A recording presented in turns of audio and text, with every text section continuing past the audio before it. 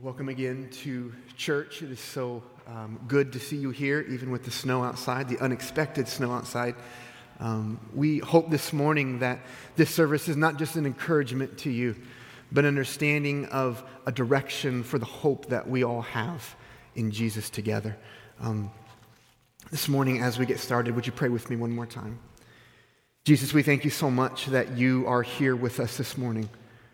We know that we don't have to ask you to be here, God, because we know that you are here with us. And so we pray that in all that we have done so far and all that we will do for the remainder of this service, God, that you would be glorified and honored.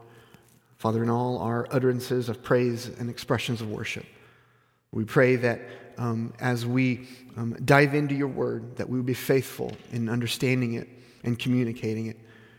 Lord, we love you and we thank you and we praise you. And God, we ask all these things only in Jesus' name. Amen. You know, I wonder what it says about us that when we dream, some of the worst dreams that we have are dreams that expose us for who we really are and leave us feeling that we are not in control. You know, there are the funny bad dreams, the dreams where you realize at some point that you left the house without a piece of clothing, or all of a sudden you're back at school and you walk into class and you realize that the term paper is due that day, or the final is that day and you haven't written or studied for anything at all. Or you're on a stage, much like this one, in front of all these people, and you freeze, and you forget what to say. Maybe worse, you're in a place, and you realize that you're lost and alone. The boat has gone, the plane has flew off, and you realize that you're lost, and there's no way back, and you panic. Or you're running from something, you know, those dreams where your legs won't work and you don't know why, but you can't run as fast as you need to.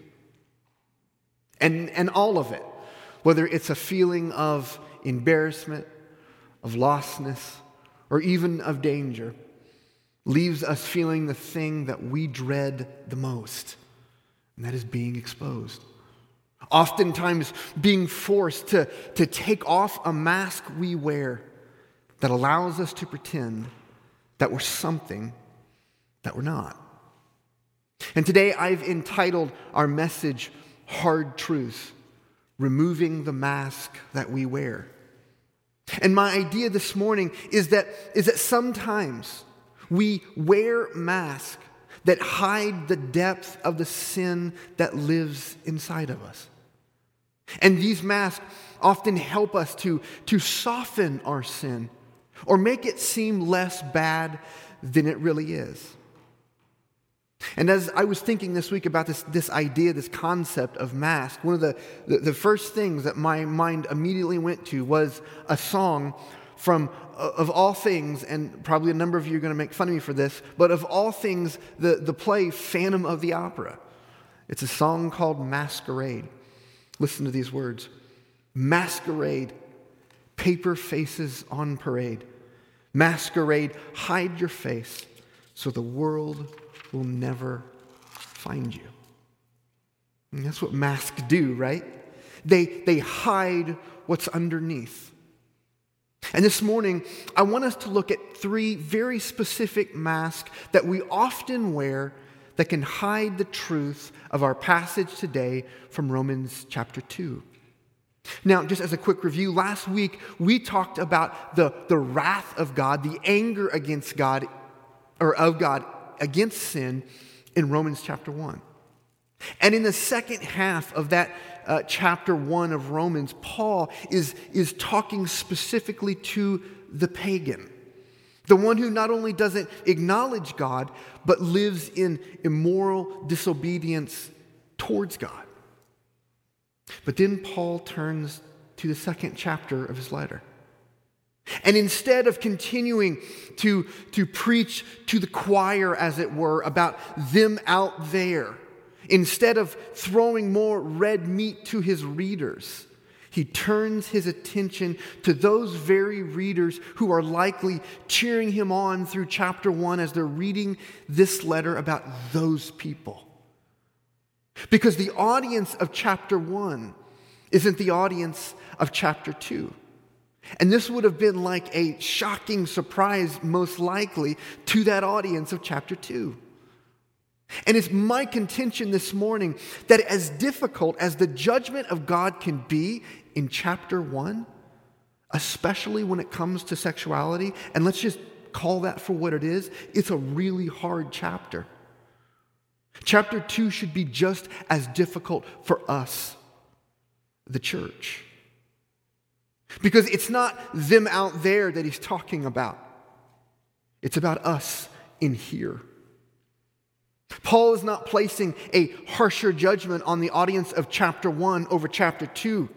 In fact, I would say that Paul, in a sense, is arguing that all have fallen short of the glory of God. Now, without question, Paul is saying that all have fallen short of the glory of God. But in this chapter, he is saying this idea that all of us have fallen short of the glory of God. Romans 2 teaches that we, the church, are not exempt from God's wrath. Our pedigree, our birthright, or some other identity doesn't give our sin a pass. Our niceness, our abilities, our sensibilities don't make our sin any less unacceptable. Because there certainly isn't a group of believers that can stand in judgment of other sin without first humbly considering their own. Chapter 1 is uncomfortable in its wrath against sin and people. But so is chapter 2. Because God's wrath against sin is equitable. Meaning we don't get passes, church. Because we don't do that, or we're not them. The truth of the matter is, in some ways, it's actually just the opposite. Because our knowledge of the truth, the believer's knowledge of the truth, makes our sin all the more unbearable to God. Fundamentally, the issue of our separation from God is our sin. We cannot forget that. We have separated ourselves from God by the things that we have done. And our separation isn't just the way the story goes. It isn't just a plot point in the story. We have done this. We have egregiously sinned against God. And it just isn't the big sins that separate us from God. It's the smaller ones too, the seemingly smaller ones. It's the attitude of the heart that lead us to think that we're not like those people. Or our level of stored wrath isn't nearly as much to those in whom we look down on. You see, that contemptuousness towards others is our condemnation. So, that was a super long introduction. So after that long introduction, let's read today in chapter 2, and we're going to start at verse 1, and we're going to go all the way through verse 16. Today I'm going to be reading in the NIV. So let's pick it up again at verse 1 in chapter 2. You therefore have no excuse. You who pass judgment on someone else, for at whatever point you judge another, you are condemning yourself. Because you who pass judgment do the same things. Now we know that God's judgment against those who do such things is based on truth. So when you, a mere human being, pass judgment on them and yet do the same things, do you think that you will escape God's judgment?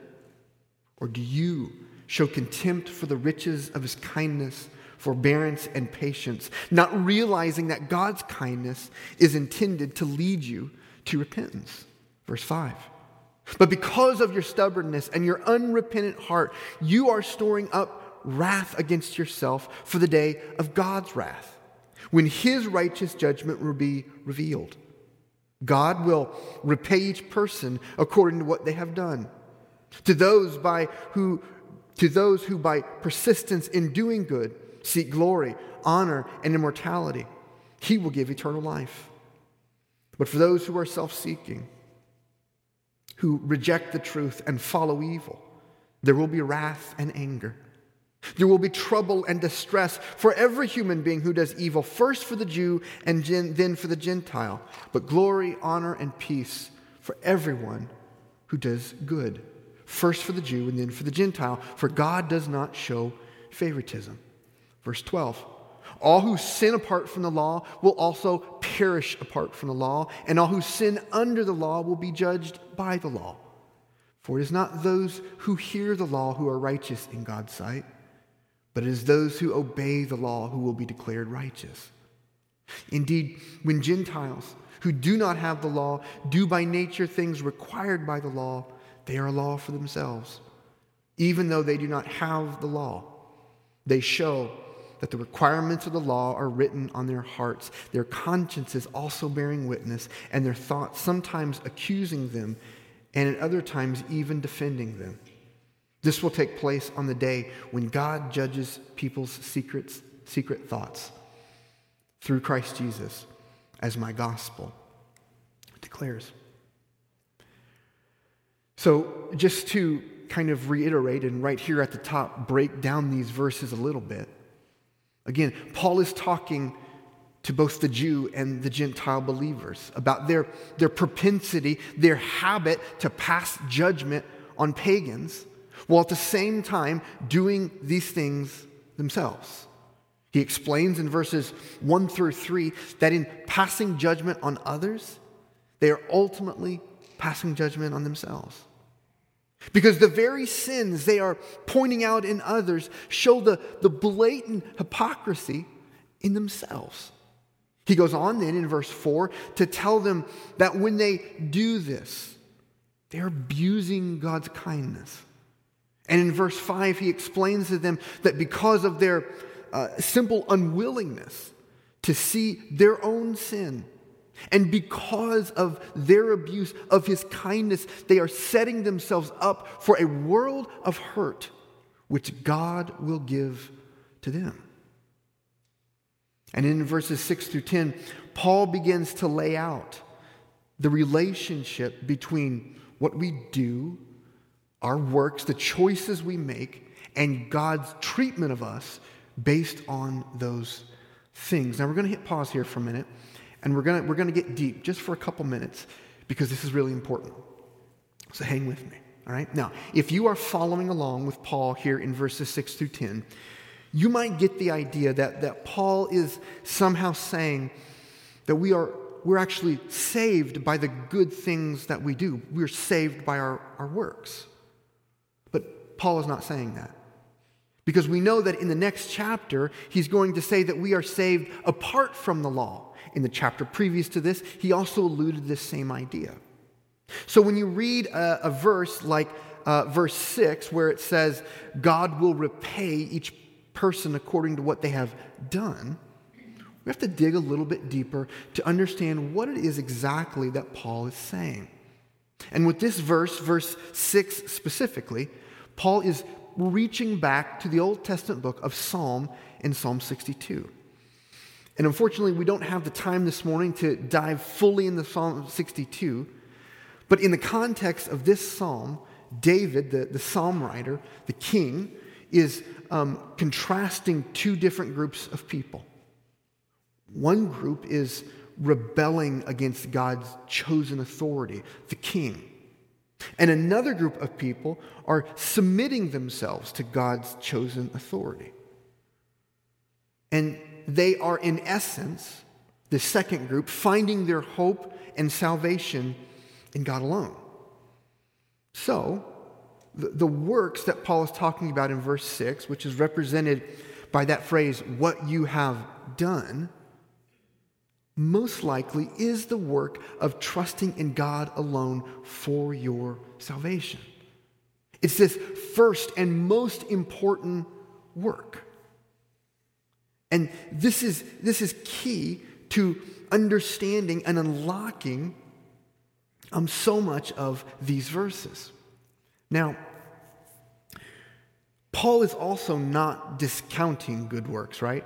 We know he can't be, because he's talking all about them. We see in verses 7 through 10, and then again in 12 through 13, Paul keeps talking about these works. And what he's saying here is that those good works that we do are an inseparable consequence, a good consequence, of the first work of salvation in our lives.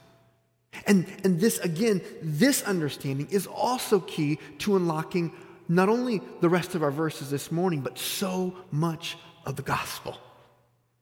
And so, in layman's terms, let me just say it this way. When we find salvation in Jesus, the proof of that salvation are the good and godly things we do. As followers of Jesus, we do good works not so that we will be saved by our good works, but because we have already been saved. And instead, our good works come out of an overflow, a grateful response to this immeasurable, amazing gift that Jesus has given us in our rescue. How could we not but respond? When we talk about the compelling nature of Jesus and how we could not respond, it's this idea. How could we not but do based on what Jesus has done for us? Now, the issue that I want to spend the rest of our time talking about this morning is this issue of how we can deceive ourselves into thinking that our sin isn't as bad as others. And this idea is important, and it is connected to everything we've talked about this morning, because if we don't understand the depth of not sin, but our sin, if we don't see how greatly and egregiously we have separated ourselves from God, we cannot understand the depth of Jesus' rescuing love for us. It's this idea of the mask that these earlier Christians wore, and the mask, I believe, that we still wear today. Because the faults of the Roman church are very likely our same faults as well. Many of the masks they wore to blunt the blow of their sin are the same mask that we wear today. So let's consider our first mask, the mask of identity. The religious Jews found overwhelming identity in their heritage as a Jew. And often it was this very heritage that caused them to see others as less than or unworthy of God's mercy. In fact, the issue of Jewish identity was an almost continual source of conflict, in this case, between Christ-following Jews and Gentiles. The national heritage, the Old Testament traditions and moral codes were really hard for the converted Jews to let go of. And this caused all kinds of tension, and you see Paul addressing part of it here in chapter 2. But for us, the idea of identifying with a heritage or a nation or both is very real to us today. As followers of Jesus, we live in an amazing country that affords us incredible freedoms that have been bought and paid for with blood. And one of the most blessed of those rights we could ever be given is that we can freely worship God our Creator, Jesus our rescuer, the Holy Spirit our helper. We can do this without legitimate fear of persecution. And over many decades, our nation has reflected so many of the moral codes that are similar and sometimes even moored to the morality of the Bible.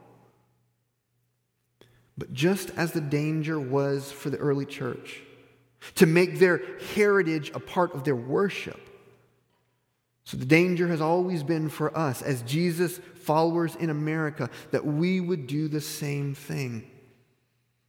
And while I believe, and we are deeply thankful for the incredible blessings that God has given this great experiment of democracy called America, church, we also understand that as followers of Jesus, we have a higher citizenship.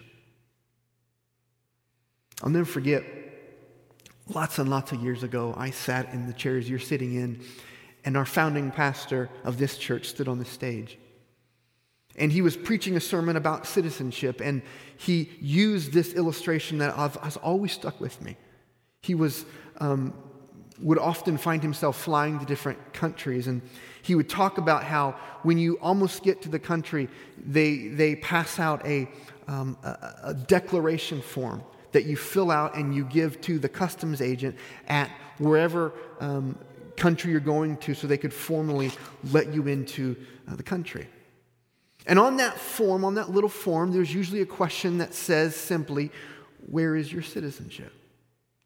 Just asking, where do you formally reside? And he said that as he read that question, it would always give him pause. He would always think about that question and ponder, where is my citizenship? And of course, he would always put America because that's where his formal citizenship was from. But again, it would always make him stop and think. Because we understand. He understood that while our citizenship is here in this country, it is only a temporary citizenship. And his true country and our true country, his true loyalty, lie not in America, but in heaven as a child of the King.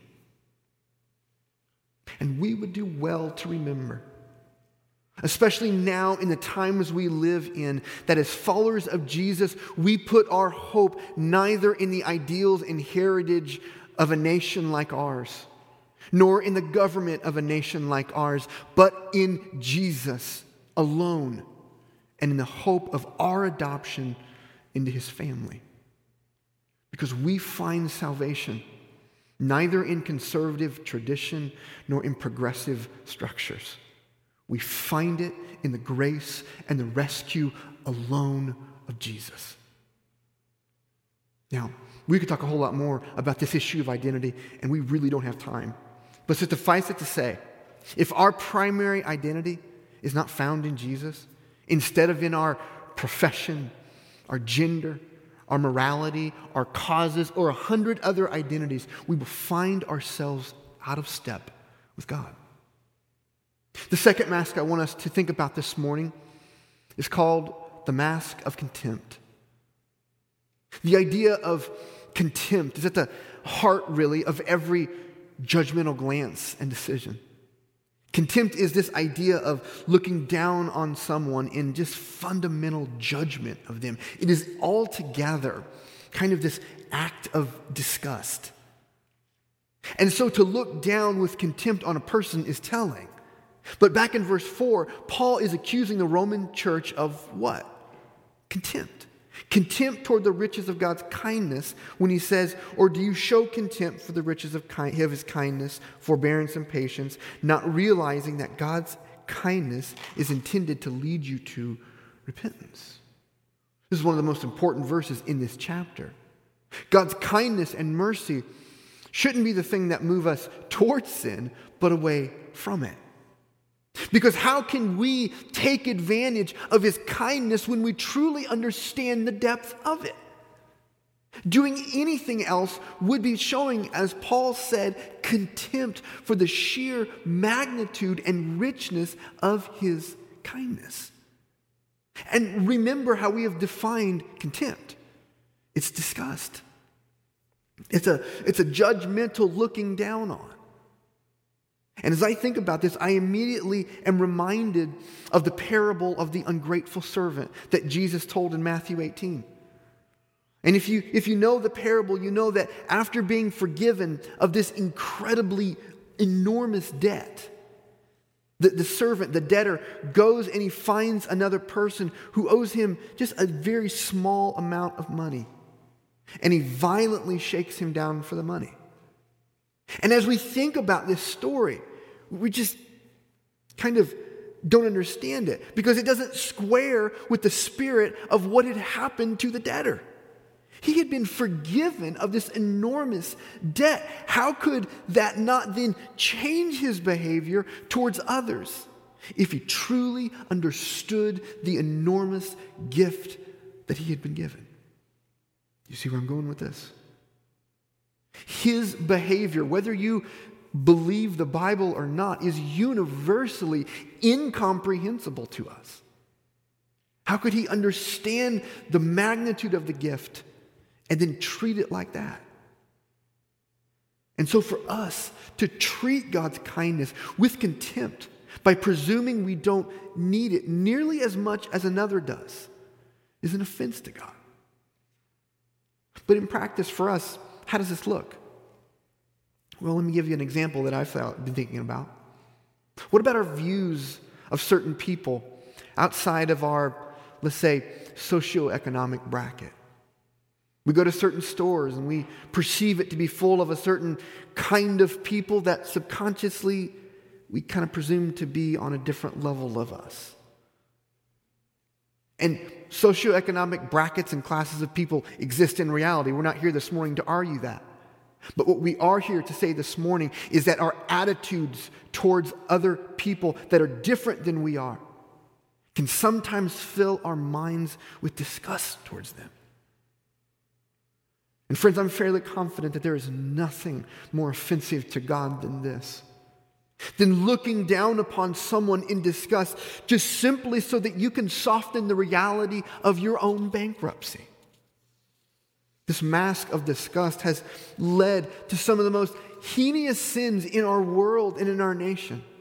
When we don't see the image of God in other people, when we don't understand that each person has intrinsic worth because they are made in the image of God, it leads us subtly down the path of seeing people that are different from us as less than. You want an exercise that's going to convict your heart, and I know it because I've done it myself, and force you to change the way you see people. Go to a place or a store you don't normally go to. And when you're there, look at each face you pass and say to yourself, this person is loved by God. This person has been made in the image of God. And see if that doesn't break your heart. See if it doesn't change the way you perceive not just other people, but even yourself. The last mask I want us to look at this morning is the mask of good. Kind of an odd one, right? How can being good lead us to cover over the extent of our sin? Well, verses 14 and 15 explain that the requirements of the law are actually written on our heart. So in one sense, it's almost natural for us to do at least some good. In another sense, doing good for the sake of doing good not only doesn't make our sin any less unacceptable, it's also built into us, again, to do some good works. So actually, it's fairly easy to see how this mask of good can make us think that we can blunt our own sin. I think this idea is so exemplified in another parable that Jesus told, the parable of the prodigal son. And if you know this story, Jesus tells of a younger brother who decides to leave home and go out on his own. And as he leaves, he asks his father for his share of the inheritance. He takes it and he leaves. And the way the story goes, of course, he completely blew it. He's living in sin and squandered all of his money until one day he decided that the only really hope he has after everything else was gone was to go home, beg for forgiveness, and just hope that at the very best that his father would give him a job. And so he did this. And then there's this beautiful picture of a reunion of his father as he sees his son coming from a long way off. The father runs to his son, bracing him and welcoming him back into his family. It's this incredibly beautiful picture of grace and redemption. But the story actually really isn't about the younger brother at all. The story is actually about the older brother. You see, there was this other brother who made all the opposite decisions of his ambitious younger sibling. When he left home, the older brother stayed. When he abandoned his father and his work, the older brother stayed. Instead of squandering all his money, the older brother saved it and spent it wisely. But he did it all under the auspices of being good, when in reality his sin was right there the whole time. It's just simply hidden by the mask of good. But of course, it reared its ugly head when the father welcomed his younger son back. The older brother heard of this, and he came to his father. He was incensed and angry that his father would do such a generous thing, welcoming him back to his family, making him part again of that family. But all the while, the older brother completely missed the miracle of his lost brother, who had come home. He came home. And he'd been welcomed back by this incredibly loving and gracious Father. Do we wear the mask of good? Do you assume that your goodness makes your sinfulness somehow less impactful? Do you truly understand the depth of your sinfulness and your separation before God? Whether your sins are out loud or subtle, whether they are obvious or hidden, you stand condemned. I stand condemned before the maker of the universe without any ability in yourself or myself to make any difference at all. So where does that leave us? What is our hope? Where do we find identity? How do we love enough to not look on people with contempt? How do we be good out of response and not an obligation for us to earn something? Church, Jesus, as always, has all the answers. Not only does he offer us rescue from this invasive root of sin that lives inside of us, but he gives us a worldview. He gives us a different understanding of how we should live and what we should do in this world. Jesus offers us so much more than the false comfort of a mask to hide behind. Church, this morning, we're going to have a small time of reflection. We're going to sit in quiet and examine what it is that we have heard today. And I would encourage each and every one of us to think not of sin in the world or sin out there, but sin right here. What have we done? How have we separated ourselves from God? And how, in this beautiful contrast, has Jesus came to offer us his rescue? Would you pray with me? Jesus, thank you so much that you, even in our sin, have seen us. God, I think of the picture of that younger brother who one day came to himself and realized the bankruptcy of his situation. And the only thing he could do was just simply fall on the hope that his father maybe would welcome him home. Father, may we understand the depth of our brokenness and our bankruptcy in this way. God, may it ruin us. May it help us to see the incredible vast gulf between who we are and who you are. Also that we can understand the unbelievable world-shaking contrast of Jesus and his rescue, his offer of rescue to us. We love you so much. We pray these things in Jesus' name. Amen.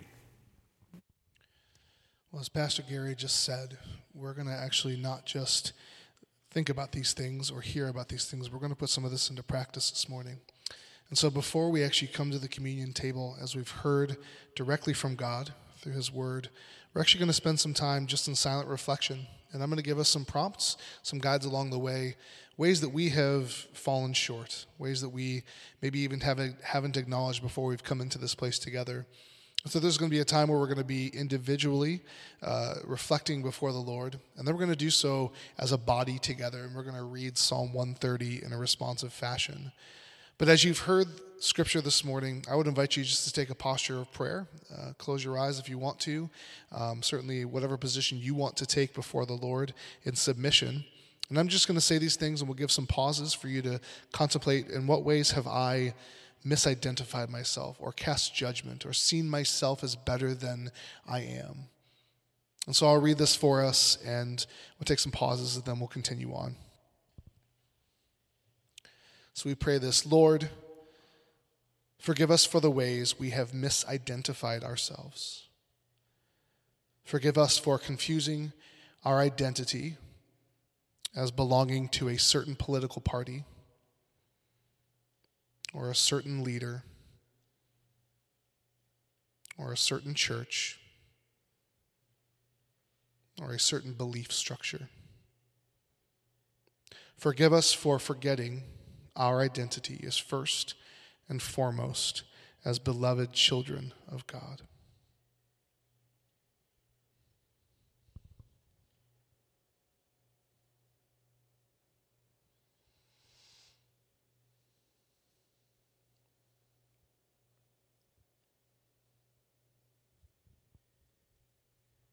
And now we address contempt. Lord, forgive us for holding others in contempt who have not lived to the imaginary standards we have set up for them. Forgive us for so quickly judging others.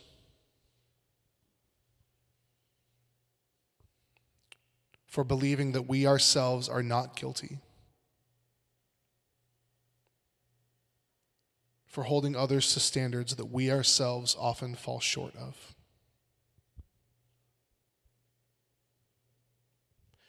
Forgive us for forgetting your standard of holiness in Christ.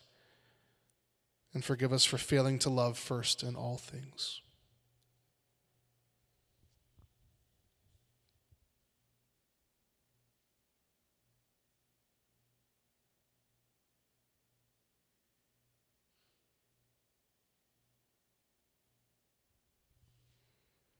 And finally, a reflection on good. Lord, forgive us for imagining that we are somehow the judge of what's good and bad. Forgive us for believing that we can do good apart from you.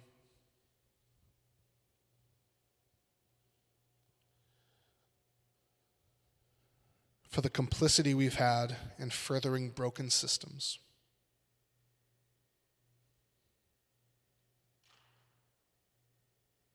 And for believing we are not responsible for the evil that besets our community.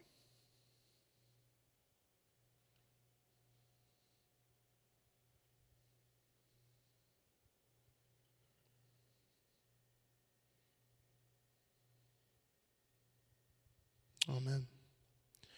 We're going to say together now from Psalm 130. And it's this call of confession that this writer writes out, and he says, this is what I want the nation of Israel and now us, the church, to confess before the Lord. And so we'll read this in response to this time of confession. Out of the depths we cry to you, O Lord.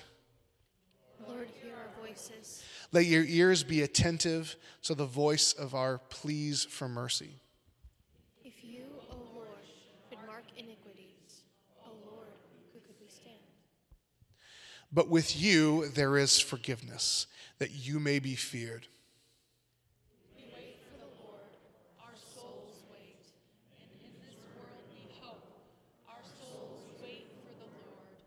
More than those who watch for the morning. More than those who watch for the morning. O church, hope in the Lord. For with the Lord there is steadfast love, and with him is plentiful redemption. And he will redeem his church from all its iniquities. And the reason we know this, church, is because of what we're going to celebrate now. We're going to receive communion together. This is the symbol and seal of our forgiveness in Christ.